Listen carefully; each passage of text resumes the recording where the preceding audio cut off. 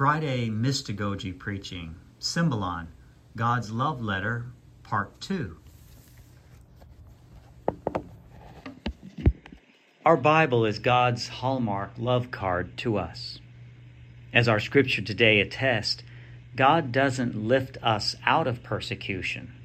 Rather, God accompanies us through it. The Bible is a major means for God to do this. God's hallmark card is a divinely inspired list of messages, discerned as the real deal by God's partner, the church, back in the 300s.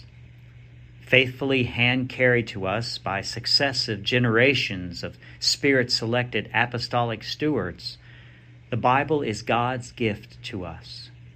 These good stewards, our magisterium, faithfully and successfully fend off the error that human pride or frailty would inject. Now note this. This is not to say our good stewards are perfect themselves, for they are not, and we'll be the first to admit this.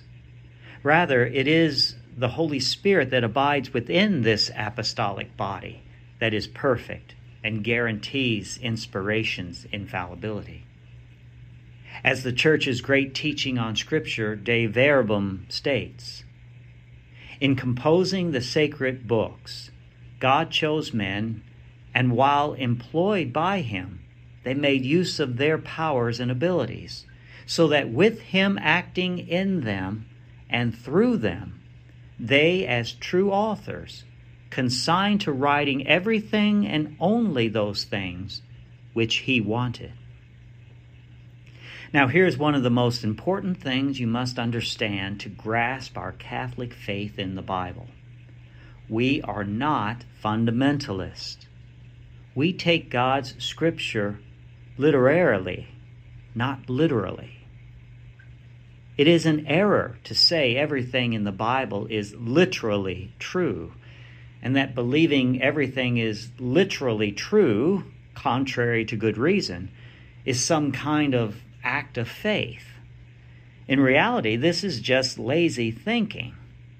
This shallow understanding of Scripture offends reason and is not faithful to our long Catholic tradition of honoring God's Word.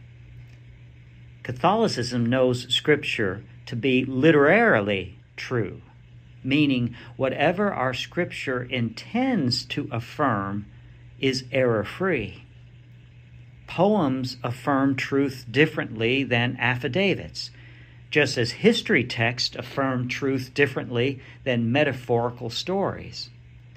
And from the beginning, at the very conception of the Scriptures through the inspiration of the Holy Spirit, our good stewards, apostolic magisterium, has been interpreting the difference. As our Symbolon episode noted, we can rely on sacred Scripture for truth, for growing in righteousness, for growing in holiness, and for growing in love for one another. The hope of God's hallmark card is to ultimately bring us together in God's union, together with Him through our togetherness with one another. Hear the complete birthday, God, that in my imagination God sent, and see God's message to you today.